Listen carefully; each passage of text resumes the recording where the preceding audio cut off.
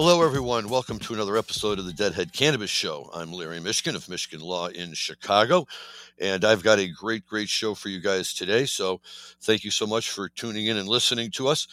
We have the Grateful Dead from August 4th, 1994 in Giant Stadium. And although that date may be a little bit out of whack for the show that with today's date, we're doing it because we are very lucky to also have with us a guest, Mr. Christian Sauska, who is coming to us, and we will be chatting with him in a few minutes. He was at this show that we're featuring today, which is why we're featuring it. And he's going to talk with us about all sorts of stuff, the music that he makes, New Orleans-style music, his recollections of the Grateful Dead, and other fun things that I'm sure we will get to during our show. But let's dive right into August 4th, 1994, Giant Stadium, and this is what they opened with.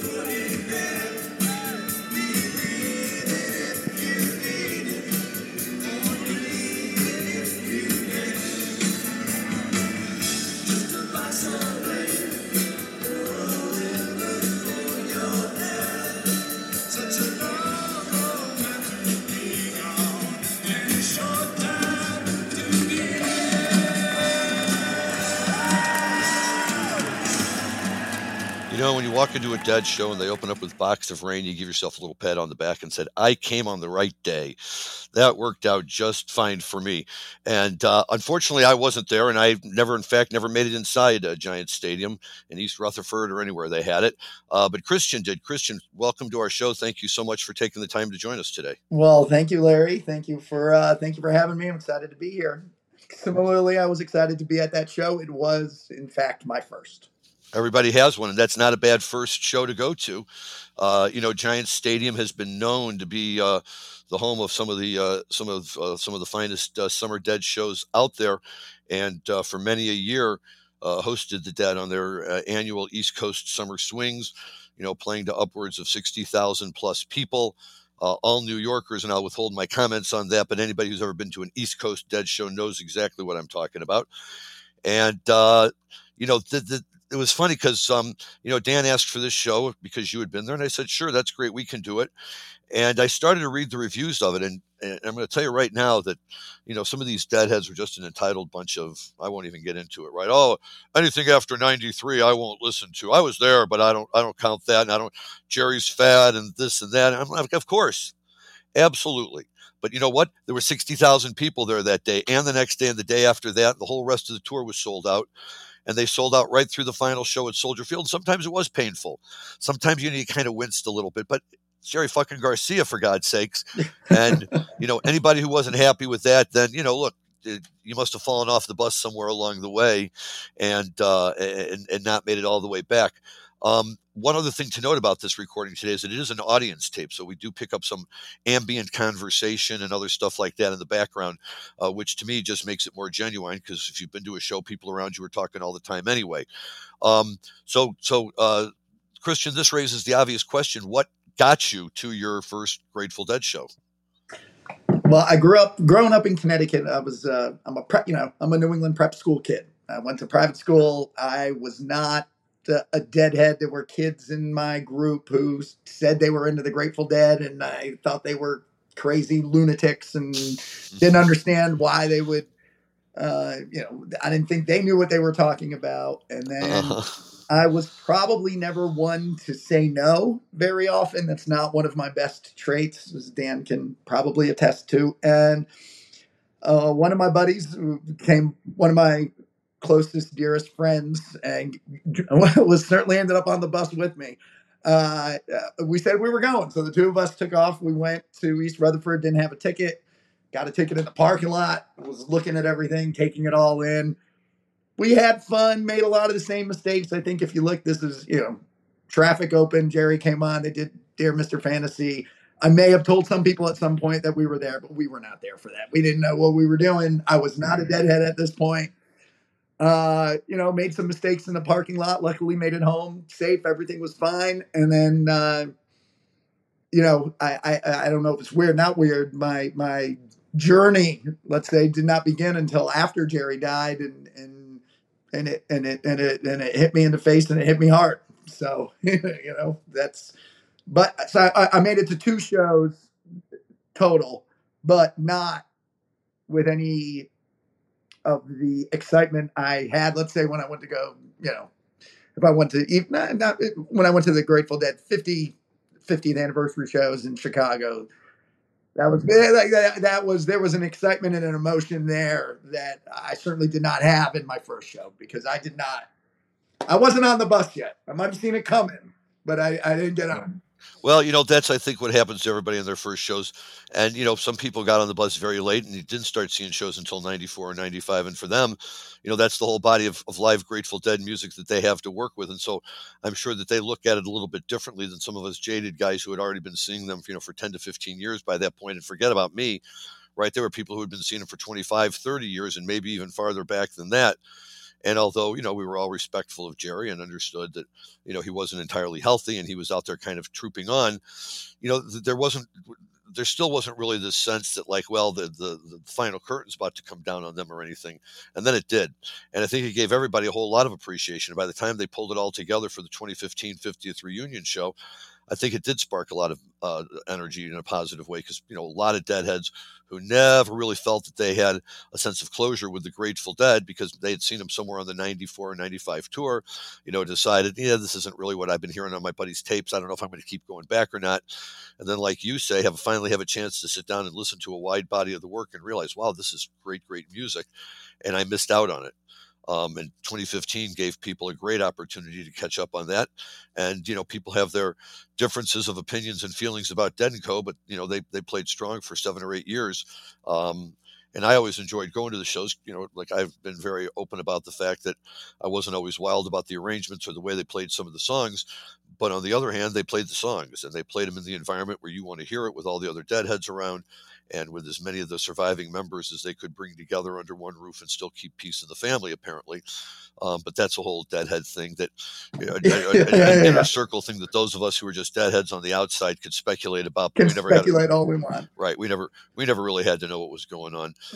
But I got to say, for your first show, to come out strong with A Box of Rain, that's a good sign. My first show was Bertha. There's certain songs that are just meant to be first songs at your first show. And if you get it, I think the good karma just flows right along with you. And it did in this show, apparently, because the very next song they played is another one of my favorites.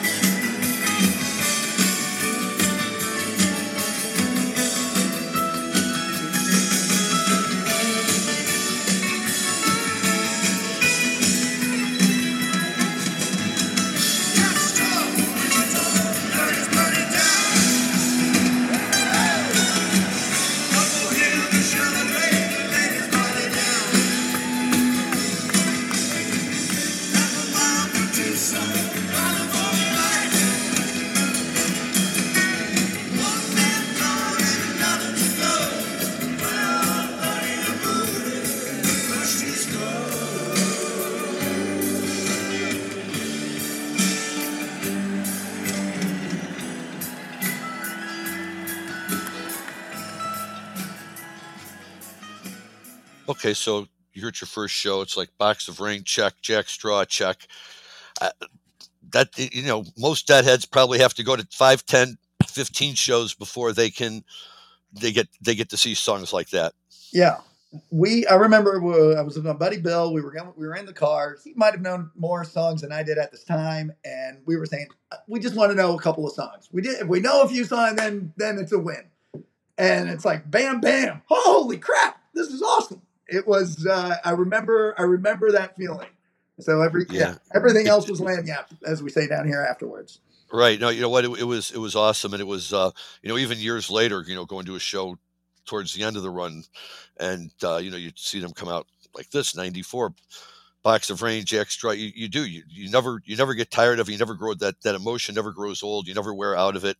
It's just wow, the boys are really kicking tonight, and uh, you know maybe kicking for '94 wasn't the same as kicking for '77 or '85, but for those of us that were still checking them out in '94 and supporting the band, they were great, and we enjoyed all of it, and they could play a song like Jack Straw and still just kick butt with it and get that energy going. And you can feel you can hear them on stage when Jerry's enjoying himself and not going through one of these, oh God, I got to drag my way through. I mean, I think that's everything. If he was in a good mood, everything was going to be running totally well. And I, I'm sure I've at some points in my life been the picky guy or wanting to be a little snotty at times, and the later stuff isn't as good. But and if I look back at it, it was a 1993 show that I was listening to that absolute like it was the fish hook that pulled me in. Yep. And I probably myself don't listen to the late 80s and 90s stuff as much as I would do the 70s stuff, but Sure. I don't know that I feel too guilty for it. No. Look, that's the beauty of being a deadhead. There's different eras. Some Yeah. deadheads are specifically attracted to one. A lot of folks don't believe the Grateful Dead existed past 1969 or 70. When they put what my co-host Rob and I always call Primal Dead, and Dave Lemieux calls it that too. So we're not trying to claim credit for that, Dave. We get it that you've done it as well. But Primal Dead, which is wonderful stuff, and I love that era. I also happen to love the Americana era that flowed out of that.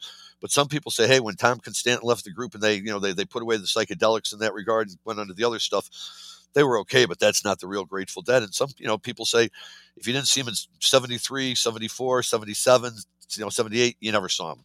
No. Okay, but I had to see him when I see him, and I've got no complaints. And although I'm sure it would have been fun to see them back when I could, within the 30-year period when they were playing, I feel damn lucky to have kind of dropped down right in the middle of it, and really had a chance to see a good number of those shows, and really get a chance to experience it. And you too. Once you see a show, it doesn't matter how many you've seen it. You know what people are talking about. You can join the conversation. Absolutely. And actually, this might be a good opportunity for me to talk.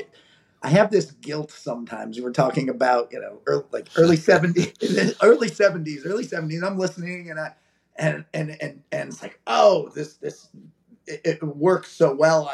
And there's an experimentation to it and a rawness, but it's still a big energy.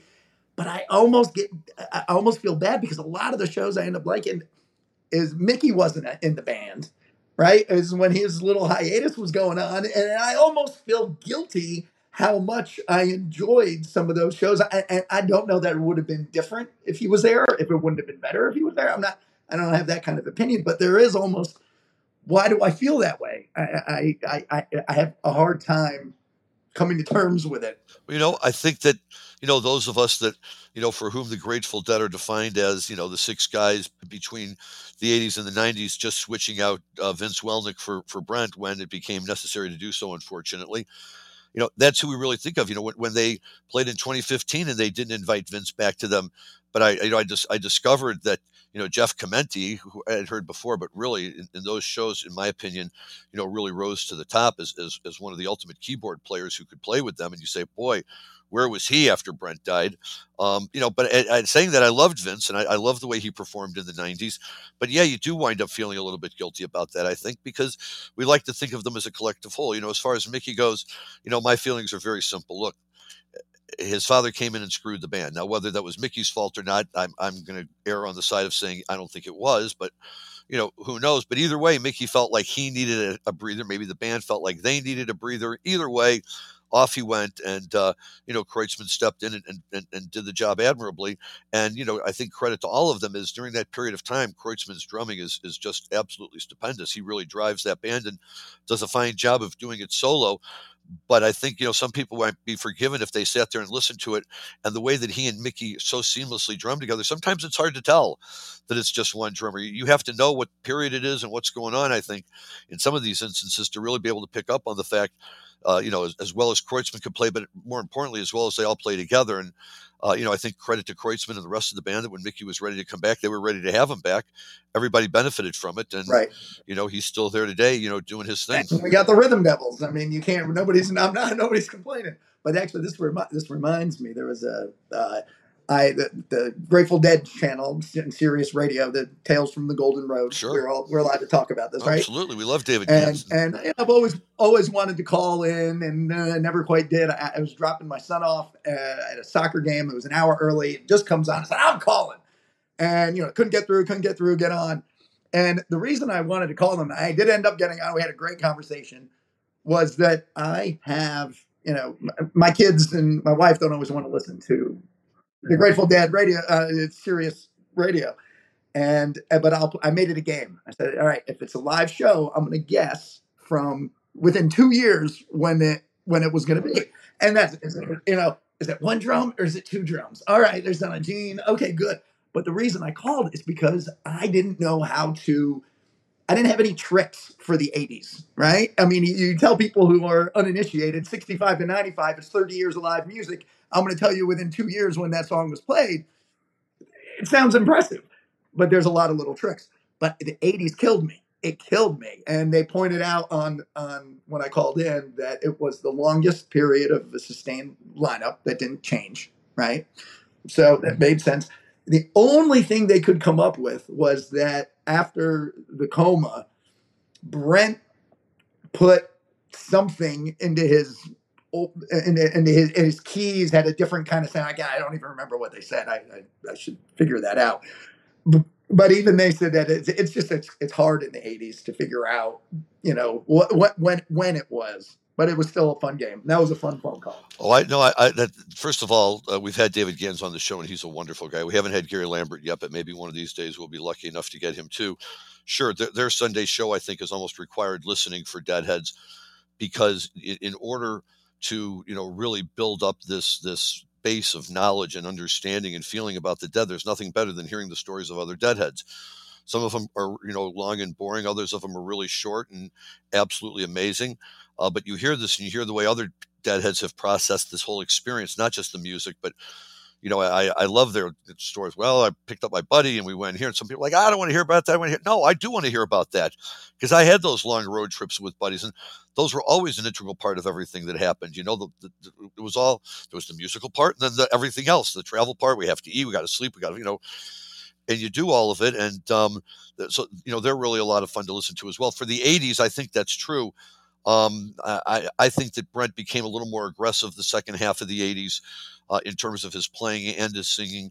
Well, one thing is, at the beginning of the 80s, Phil was not singing. By the end of the 80s, Phil was singing. So if you pick up a Phil song, you already know you're in the second half of the month, second half of the year of the decade, I should say, right? But right.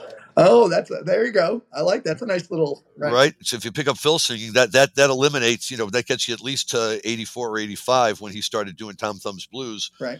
And then Box of Rain in 86, and from then on in, he was always singing.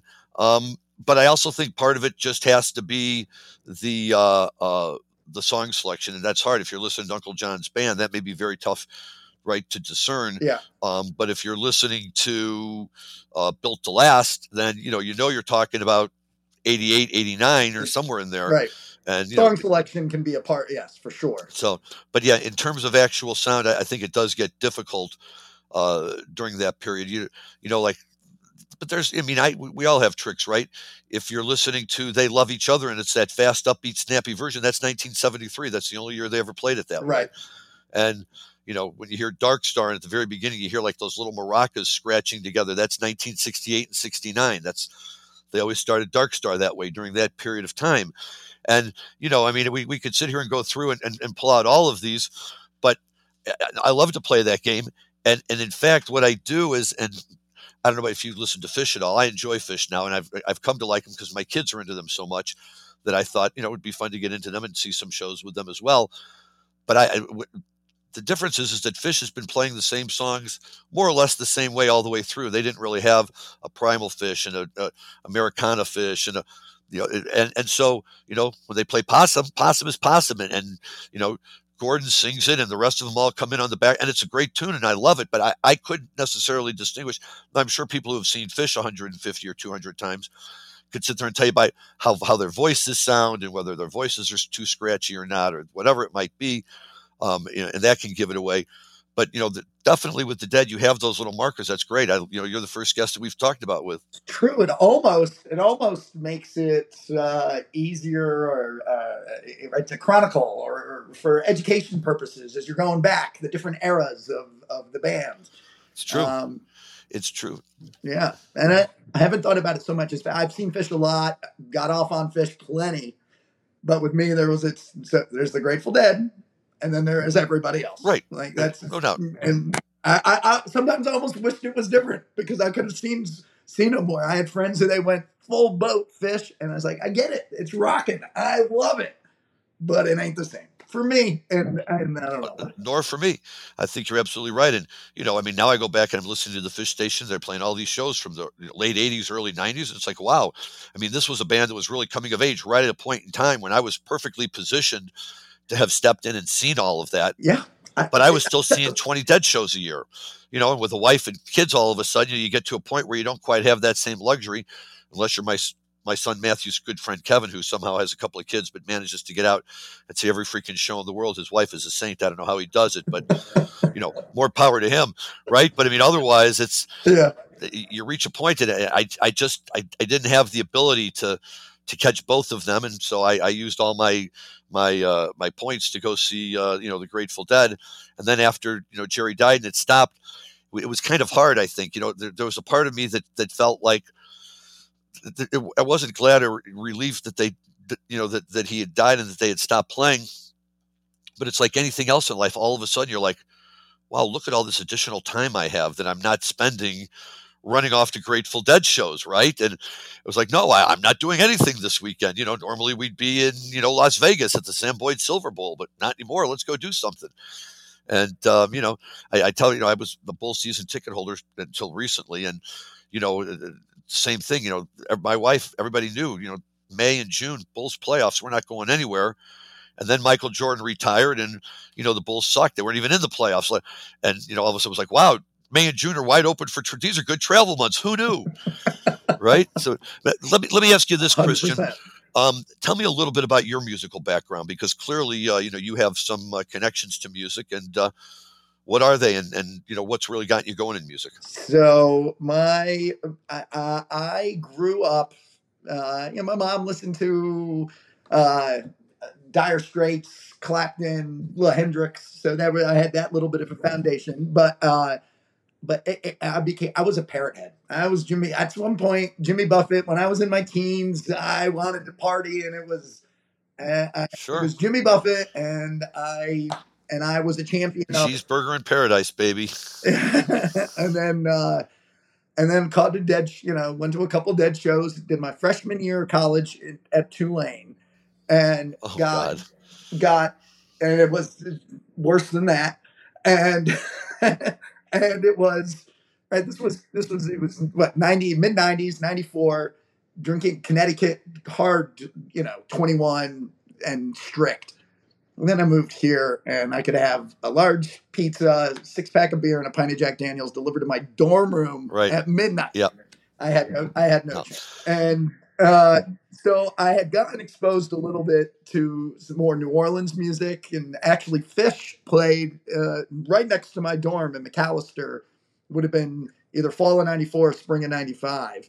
And we met them outside. It was a couple thousand people, and they were outside mingling with everybody. And I'd seen a couple of shows or whatever, and said dumb stuff. Sure. So after my 1 year at Tulane, before they told me it might be good to take a break, I was living in Boston and probably partially depressed, trying to figure out everything. I, might have had Bill might have sent me some stuff from Arizona. And that was the guy I was at the show with. And, I had some buddies that left. So I'm in a new apartment, no TV. I had a black leather Lazy Boy. And my buddies had left a cassette tape over. Chapel Hill, March 24th, 93. And I'm just listening to it. Miserable. And then all of a sudden, as I'm just it just kind of goes like this, and everything made sense, and it was just like fish hook done. And then for the next decade, all I did was listen to the Grateful Dead. I didn't do anything else. And It's not a bad way to spend a decade. right. And then as I'm growing up, I'm only up until I had my first kid in 2007. I probably listened 90+% Grateful Dead. Then, just like all good, and this was my musical experience. I was not playing any instruments. And then he was born. We moved to New Orleans, so I'm back in here. But there's Jazz Fest and all this other kind of stuff going on. Long story, trying to get to the short of it. I quit drinking about 4 years ago. COVID hit. I picked up a bass guitar. I bought the cheapest guitar, cheapest amp, because I didn't know if it was going to be for 2 days or what I was going to do. And I just kept going, and my God, putting on Jerry Garcia band and playing and listening. It's you hear the crowd and you're like, oh my God, they love me. And it was the most fun I've ever had in my life. There was nothing else I would rather do. Nothing. And then, but I'm playing bass and I'm like, why? I can't, it's not an acoustic guitar. If you're playing bass, you got to be playing with people. And then I did an open mic, met some amazing people. Everybody I've met has been supportive and encouraging. And then played with some dad's friends I knew, and it was great. And I said, but Christian, upright. We really think this is going to be an upright. I'm like, upright. I'm like fighting for survival with this thing. I rented an upright. There was another crazy singing group that is hard to explain in any kind of short period of time that I was in, and they needed my truck, and I said, sure, I just gotta let me put this bass in here. I said, oh, why do you have that bass? I said, well, I'm gonna learn how to play it. I said, well, why don't you play it tonight? Because we had a show, and I'm like, okay. And now I'm in 2 bands. I can't stop playing. Practicing all the time. People paid to see me play. I haven't left, and it's been an amazing freaking journey. That's great fun. My mom always said, learn to play an instrument. You'll love to do it when you're adult. And I never listened to her. And now I'm adult and I wish I had. So, you give it. It's not too late, Larry. No, it's true. It's not too late. That's true. You can just get a few chords. And I mean, we went down to a corporate event, not very corporate, but it was a corporate event. And we went down, we played, and we said, guys, listen, if we do it for us, if we can get off on it, that's all we can ask. And they're either along for the ride or they're not. I pulled out a bow. I don't even know how to hold a bow. We played Lou Reed's Heroin for 8 minutes with a bow. It's 2 chords and went right into Fire on the Mountain. 2 more chords. 15 minutes of music, 4 chords. It's because it's all about energy, heart, and it's not, nobody's gonna play with me because I'm a virtuoso, because I miss that boat. All right. But no, I understand. Well, Dan Humiston, man, he drives a rough ship over here. We don't always have time to break away and play all that music like we'd like to. Someday down the road, when I can finally, like Jim Marty managed to retire, we'll see what he does one day. But I love that you're talking about the stand-up bass, because that's a great lead into the next clip we're going to play from our show from August 4th, 1994. And now what we're going to do is we're going to get into a streak the rest of the way here of new Grateful Dead music.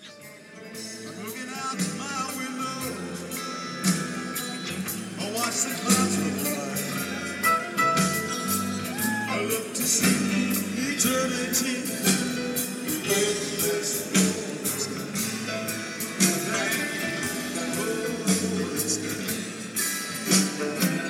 You cannot think of eternity. Think of it. Try to think.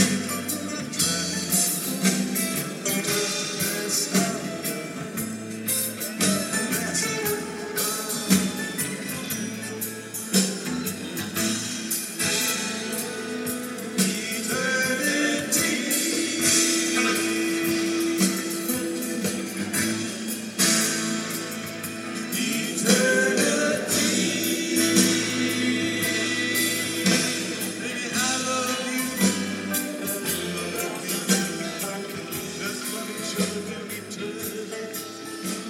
So yes, Eternity is one of the what we would always call the newer Grateful Dead tunes, because first there was Touch of Grey, then there was the whole Built to Last situation, and then finally we got into these songs that they were playing in the mid to late '90s that never made it onto an album. So this was a new Bob Weir song, but it's really got a fascinating history because it was written by Bob. The music was written by Bob along with Rob Wasserman, who was a stand-up bass player and played with Bob a lot in Rat Dog, as well as playing with a number of other famous musicians. But more importantly, and I'm going to confess I never knew this before, the lyrics for Eternity were written by none other than Willie Dixon. And which blew my mind when I saw that. I had no idea either. And I mean, he was a freak of nature, and in a positive way, obviously. Just amazing, right? So they first played it in February of '93 out in Oakland. It wound up being played 44 times. It was last played the second to last show, July 8th, '95 at Soldier Field. And although it never came out on an album, it was one of these songs included in the Dead's first post-Jerry box set called So Many Roads. We thought that the title of the song was very apt for what the song was, and it did seem to kind of take an eternity for Bob to sing his way through it. And, I don't feel entirely bad saying that we never really developed much of an affection for this song, because I'm not aware of Bobby having even played it anymore. I've seen him with Wolf Brothers. I've seen Dead and Company. He covers Jerry all the time on his Wolf, Right. Some of the other tunes that Jerry did as well as, but he doesn't play this one. And I'm like, hey man, this is your tune. You should be out there playing it and really getting stuff going on it. And, he didn't, but he did do a lot of stuff with Rob Wasserman. And although I never saw Rat Dog with Rob Wasserman and feel bad about that, but they really worked well together, and this is a great example of that. Willie Dixon, though, is right. It's the fascinating one, because this was written right at the very end of his life. He died in 1992, and this song came out. They first started playing it in '93. But Willie is really, I think you have to say, one of the preeminent blues songwriters or performers we've ever had. And the Grateful Dead were no stranger to Willie Dixon's tunes. They played Down at the Bottom, I Ain't Superstitious, I Just Want to Make Love to You, which, by the way, was also played by Foghat. And for a long time, I thought it was Foghat's song, because I had never heard anybody else play it until somebody clued me in that no, it was actually a Willie Dixon tune after the Dead played it. Little Red Rooster, which we all heard once every third show throughout the 1980s. The Same Thing, Spoonful, which we never heard enough, and Wang Dang Doodle, which they were guaranteed to play if they came into Chicago. But these are all Willie Dixon songs, and for a lot of Deadheads, they just look at them as though this is just part of the Grateful Dead's repertoire. But it only was in the context of them being cover songs. But Bob Weir, when talking about this particular song with Willie Dixon, he goes, I had this chord progression and melody that I wanted to run by Willie to see if he liked it. So we don't all have access to a guy like Willie Dixon to just run some music by and see if he likes it. But Bob did, so credit him for doing it. And Willie liked what he saw, so he started dashing off some words. He wanted me to run a certain section by him again and stuff like that. And we started working on a bridge. Then he dashes off this sheet of lyrics and hands it to me. Now I'm really stoked to be working with the legendary Willie Dixon, and I'm prepared for just about anything. He hands these lyrics to me, and I'm reading through them, and they seem, awfully simplistic, like there wasn't a whole lot to them. Now he wants me to read through it and sing the melody I have and see if they fit. And so I started singing through these simplistic lyrics, and that simplicity takes on a whole other direction. By the time I had sung through them, it's like my head is suddenly eons wide. I can hear what's been happening, just sort of echoing around in there. I'm astounded by the simple grace of what he has just presented to me. I'm sitting there with my mouth open literally, and Willie's laughing. He's just sitting there laughing, saying, now you see it, now you see it. That's the wisdom of the blues. So first of all, that was an explanation that was an eternity. So, Bob really has a way with words, but when you stop and listen to what he's saying, it's amazing on two levels. One, because I don't write songs and don't really have any knowledge about how to write music, and the fact that there's people that have the ability to do that always amazes me, because without them we wouldn't have any of this great stuff. But the second part, as we've said, is that he's sitting here basically changing notes back and forth with a legend. I mean, really one of the greatest legends of all time. And as a Deadhead, that makes me proud, because Willie Dixon, he was popular enough he could have worked with any musicians he wanted to work with. And the fact that he gave the Dead so much time and attention, and was willing to be not just accessible to a guy like Bob Weir, but to literally work with him on crafting some songs, it has to speak to the fact that he must have really liked the way that they played. his other tunes. And that's one of those stories that I really love hearing about, and it kind of puts the song in a whole new image. I can't say so much that if they were coming back for one night, I'd want that in the set list. Right. But if they were back, kind of full time, and we were going to be seeing them on a regular basis, I wouldn't mind if they threw it in every now and then. Right, right. No, that's immediately you got me starting to think if putting together that set list, did you have to make it in where it would fall during the set, or could it just be how you're going to fill it? But yeah, but Willie Dixon, in my last year of studying for the upright, certainly one of the names that came up. And there's some great old. I love some of the old videos of him, the old black and white ones. I mean, he's a mountain of a man, and he plucked it. It doesn't look the same like when I'm playing it, and It never does. But he was he was one of those guys that was just, he was a force. It was, and I'm sure he appreciated that the Grateful Dead had something similar, right? It was a force of energy, and he had it, and they had it, and yep. Certainly rooted a lot in the blues, anyhow. So I think that's very true. Just because the Dead were going to do it this particular night, boy, they really piled it on. So they went, actually right before this. Jerry did a Standing on the Moon, and the first set, Standing on the Moon, to me was always tremendous. And excuse me, not Standing on the Moon, So Many Roads. He did a first set, So Many Roads, right before the Eternity, and then closing out the trio of new tunes is this next cut. Dan, if you'll run this one. Rolling down the line like about a ship that calls for you and me. Yeah, to drift along that sky to ride. River runs rolling, river runs dry. Oh no, oh the morning light. River runs rolling, river runs free. Santa Claus and Marlowe, the star that leads to you.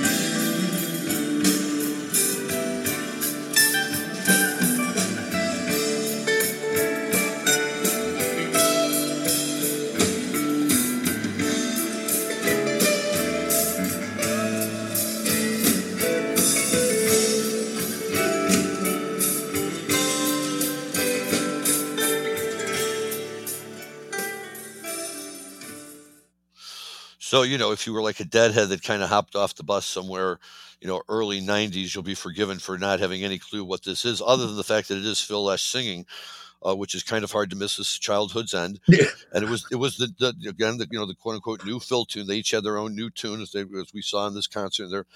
They're jamming right through them. This one was first played in July of '94 at Deer Creek.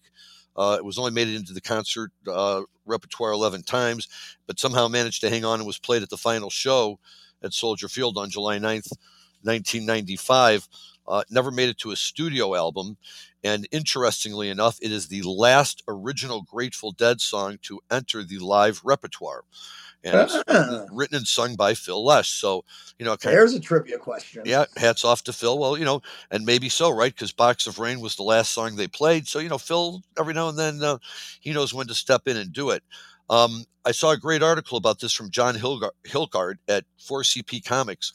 And he says the background story is that Lesh and perhaps the others felt that new songs would help to fuel Garcia's engagement in a period when Jerry was headed in the same direction as in the mid-1980s, when his drugged-out bad health put him in a coma that he narrowly survived, living on to drive the 1989 onward renaissance of the band.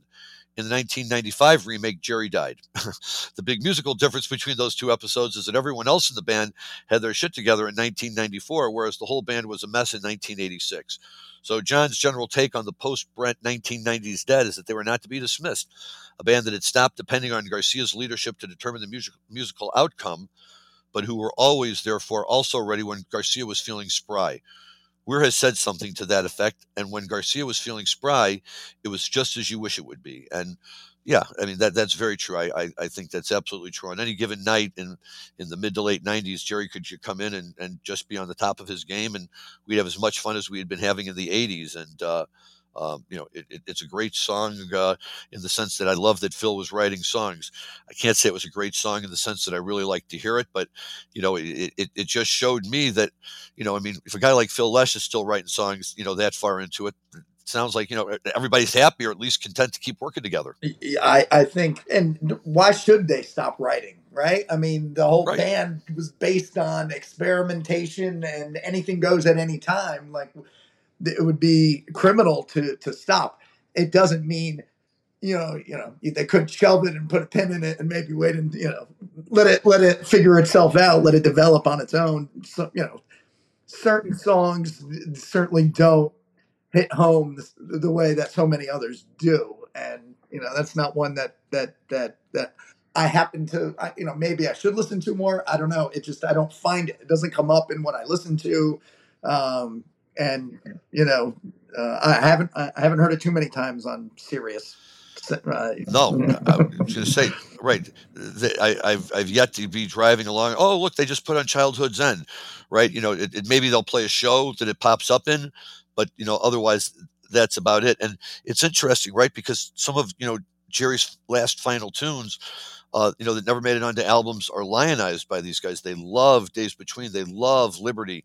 They love some of these songs to the point where Bobby plays them with Dead and Co. and with the Wolf Brothers and all of this Jerry stuff that we think of as the really new Jerry stuff. And I'll tell you, I never really got behind Liberty very much either. It seemed a little too overly simplistic for me. The lyrics weren't really as clever as some of the other stuff, and I felt it was kind of like an end of career effort to to keep something going. But I respect people who that's the music that they grew up on. Hearing the Dead play Liberty is that's significant for them, and I can appreciate that.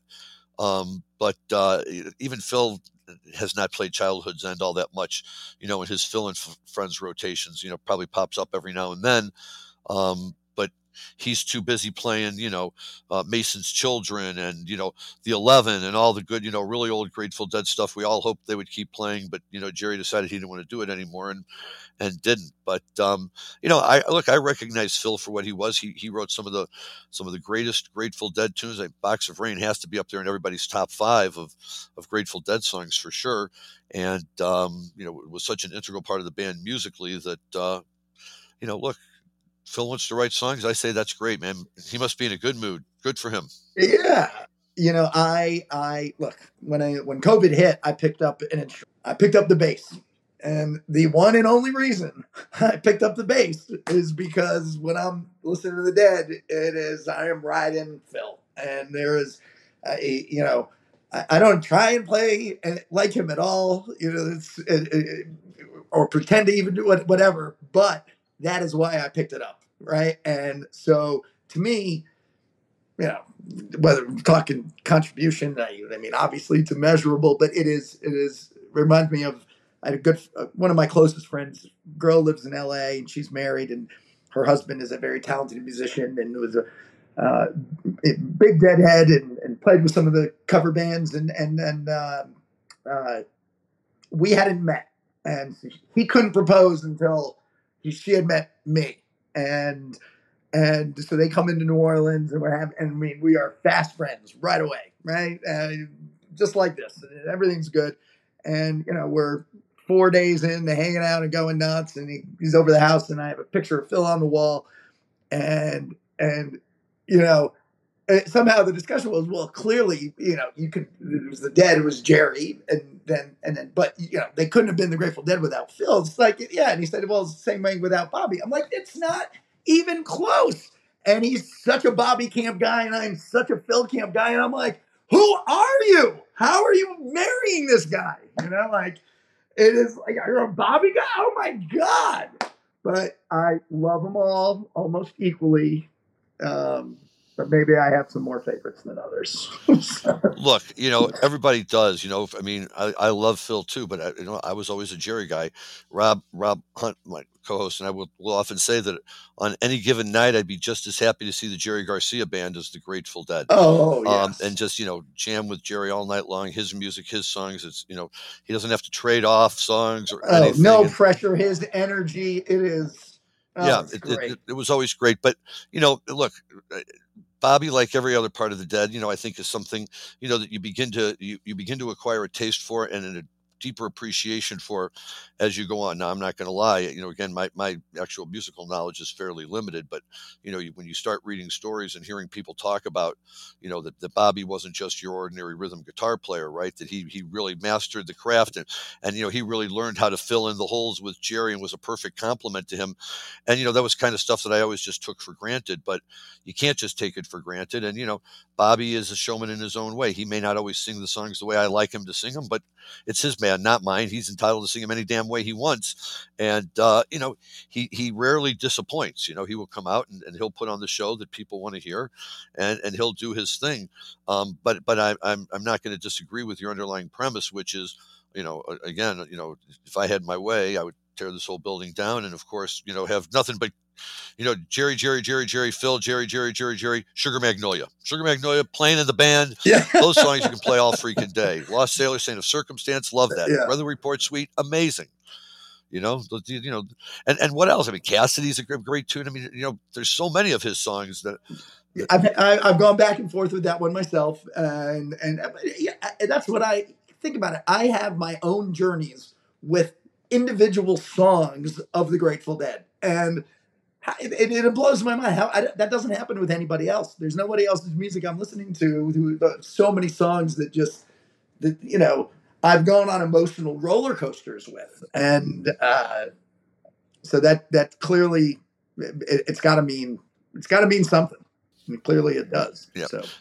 Well, I think so, and I think we've talked about it on this show before a lot, which is that I think that Bobby somewhere in the early '80s and then onward, really he became the front man for the band, right? He was the one who'd say, "We'll be back in a few minutes. Thanks for coming out." That rarely, if ever, would Garcia say a word, let alone really purposefully communicate with the audience. And Bobby filled that role great. Not fade away while the rest of the band might be falling asleep. Bobby's up in front, jumping up and down about having a Cadillac and this and that, and throwing his arms out. And you appreciate that energy. At those moments in those shows when they're really kicking it, it's great to see that the guys in the band are having a good time. And on those rare occasions when Jerry would sway back and forth a little bit, and look, Garcia's dancing, isn't this amazing?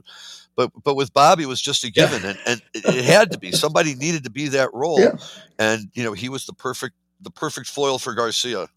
And he was always the pretty boy. He was always that face. He brought a different, quirky energy that was vital to the whole Absolutely. thing. I mean, it's I live in New Orleans. Everything's a gumbo, right. And that's what that was. And his spice and his thing was certainly vital. The cutoff jean shorts. That's probably not for everybody, but it was whatever. Worked for him, and now he wears the capris. Look, I'm very happy. Having daughters has been a wonderful influence on him, and and that's a great thing too to see that. Let me just we're not going to have too much time, but I just want to touch really quickly.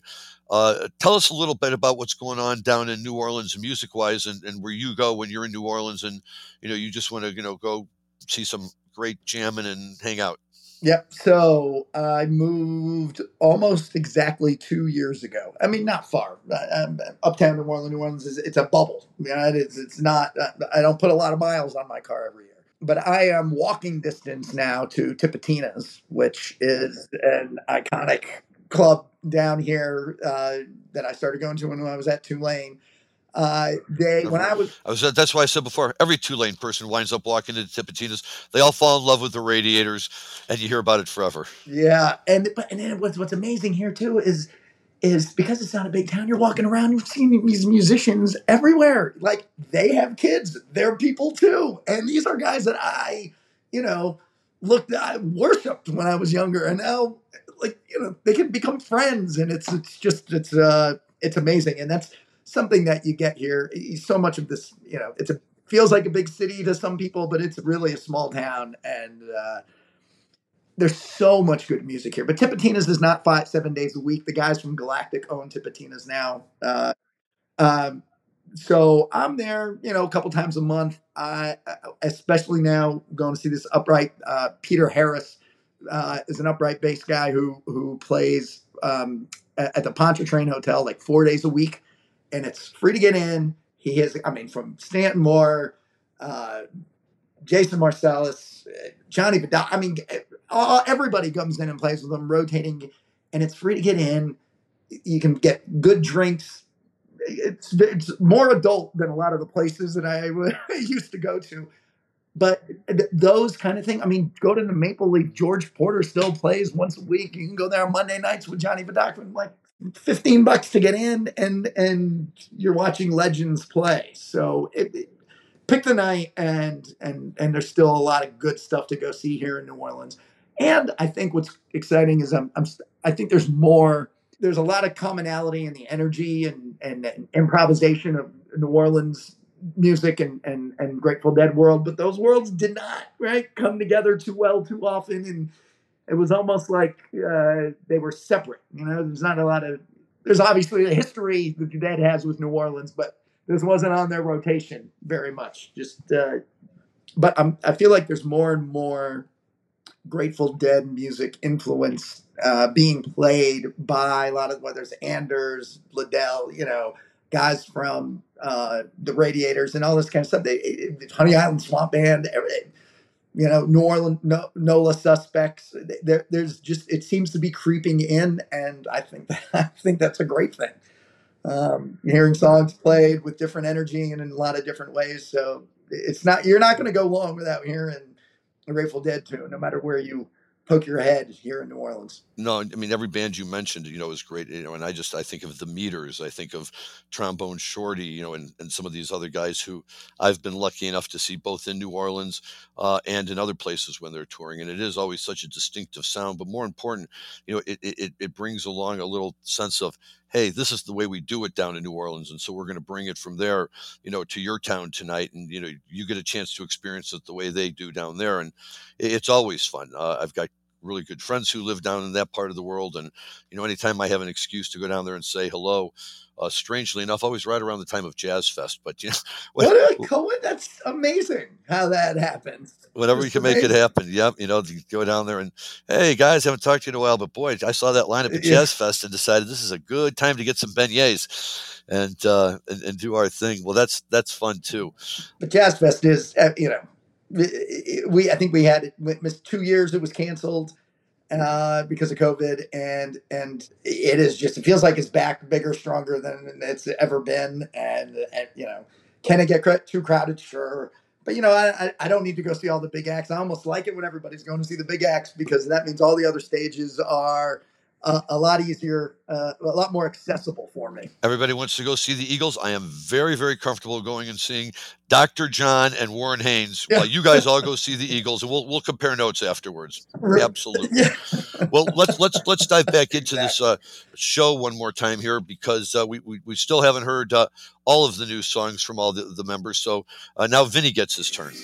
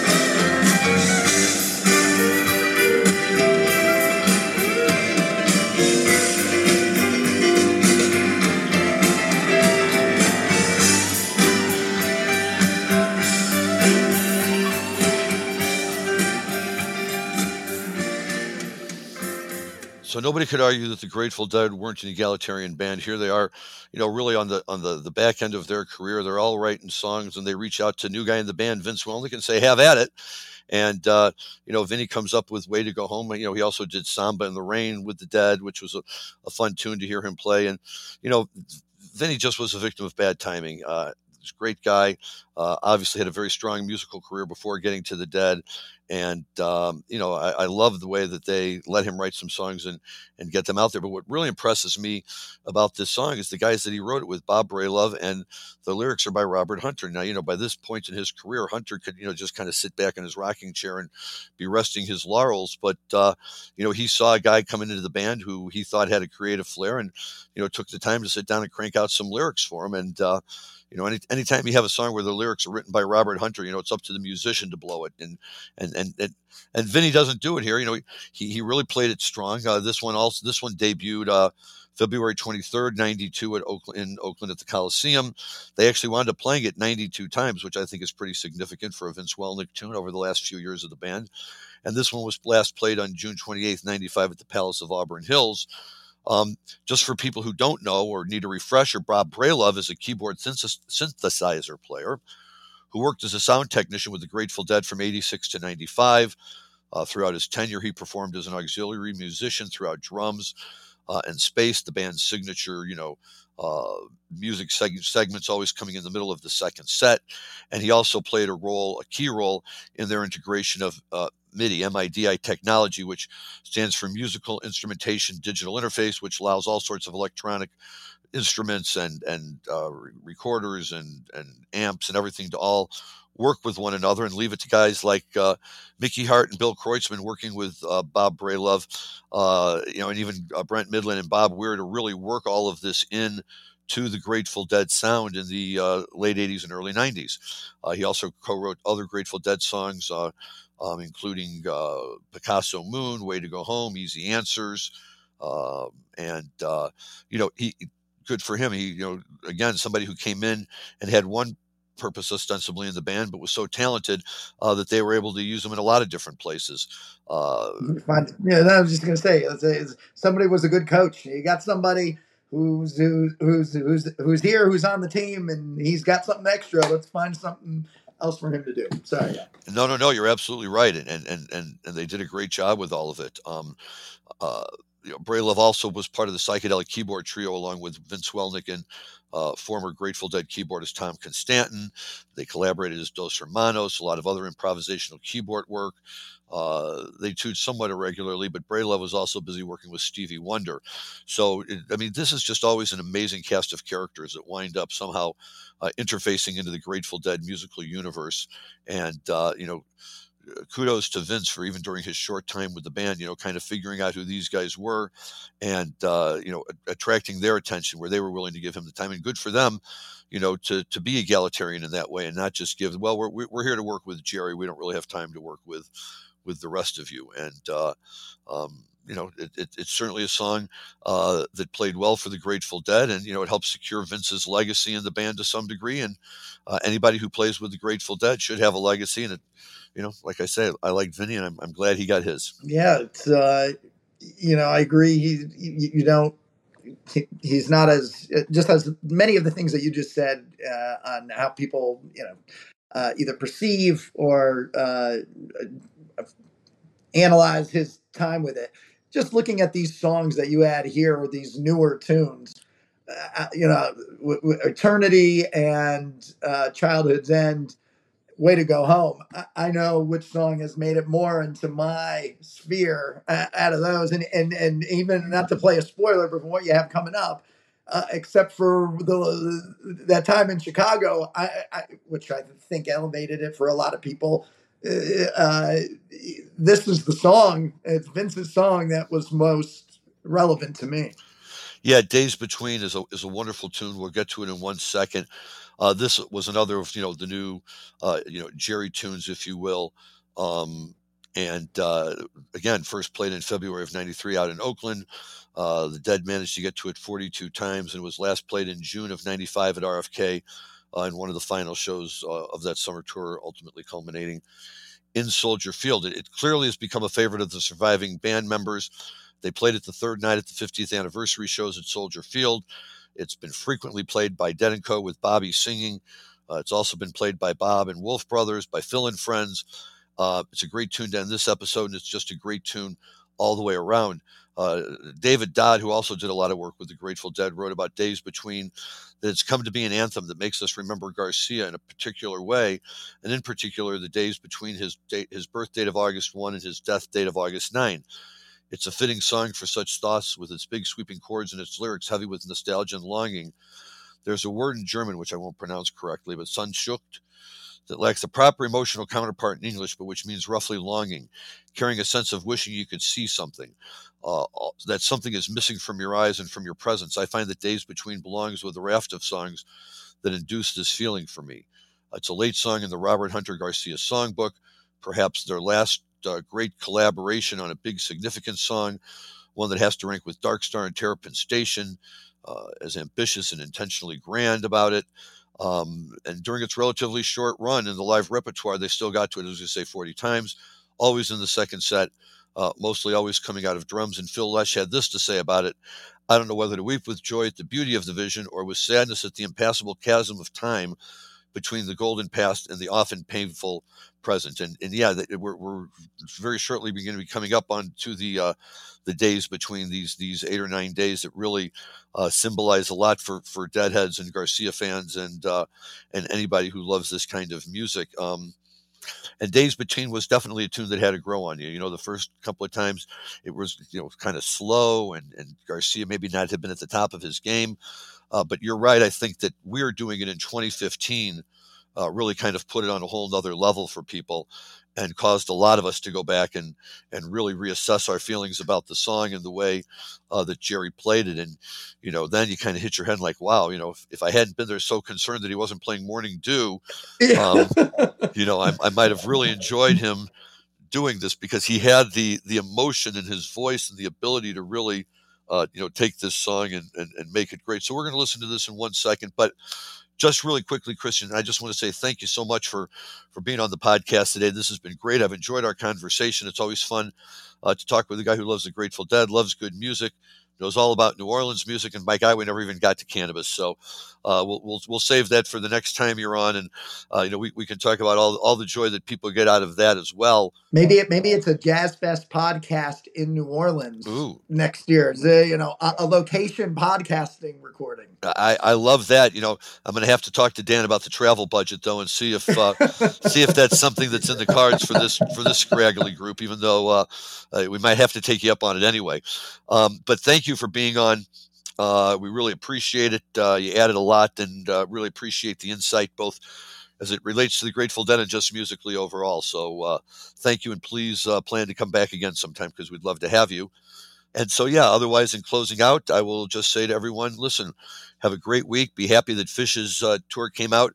By the way, anybody who's old enough to really appreciate it, go to YouTube and check out the cover version they did the last night in Alpharetta, Georgia, of the Vicki Lawrence tune, The Night the Lights Went Out in Georgia, from way back when she was still on the Carol Burnett show. And the fact that Phish played it was great. It doesn't sound very good, but they're playing it. And so, that's absolutely a lot of fun. Dave's Picks 47 from St. Louis in December 1979. My brother Jeff went to that show. He's never seen a Dead show since, but he loves telling it. Where was it? St. Louis Kiel Auditorium, December 79. I got married at the Fox Theater in St. Louis, and during the wedding, I got to go on the stage, do my Jerry pose. Yep, Fox Theater. We'll come back and we'll talk about that too. That's another one of our favorite stories. But just a quick shout out to my brother Jeff, because he did see the Grateful Dead before in December 79. So he was actually at this show, and I'm going to have to get him a copy of it. For everybody else, thank you. Continue to enjoy your summer. Make the most of it. Be safe and enjoy your cannabis responsibly. Here's Jerry.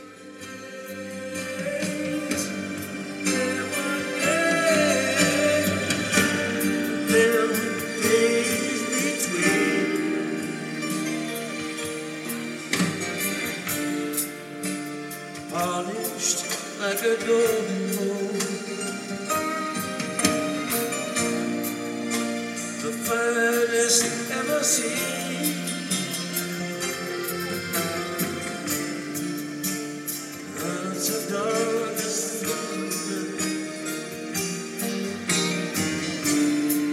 still tender yet unreal.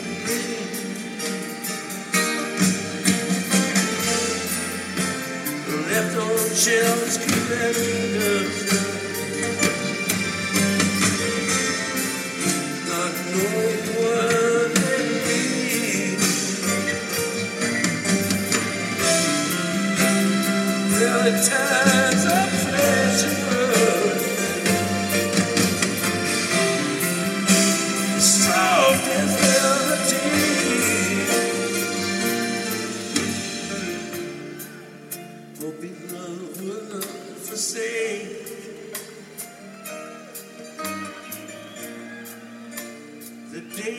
lie between.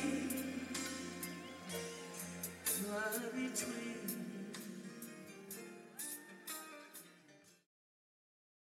Thanks for listening to today's show.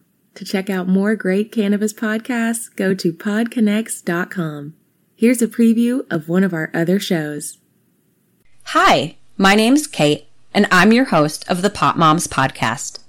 I started the Pop Moms Podcast, well, because I wanted to end the stigma against using cannabis, specifically with moms, but also anyone who chooses to consume. I strive for a balance of humor and education, along with some pretty rad guests, to help combat social biases that come with consuming cannabis. Kids are hard. Join me for regular podcast episodes packed with parenting hacks, real-life stories, and of course, my favorite cannabis products. The days are long, but the years are short. So roll another J and take a deep breath. Keep blazing and stay amazing.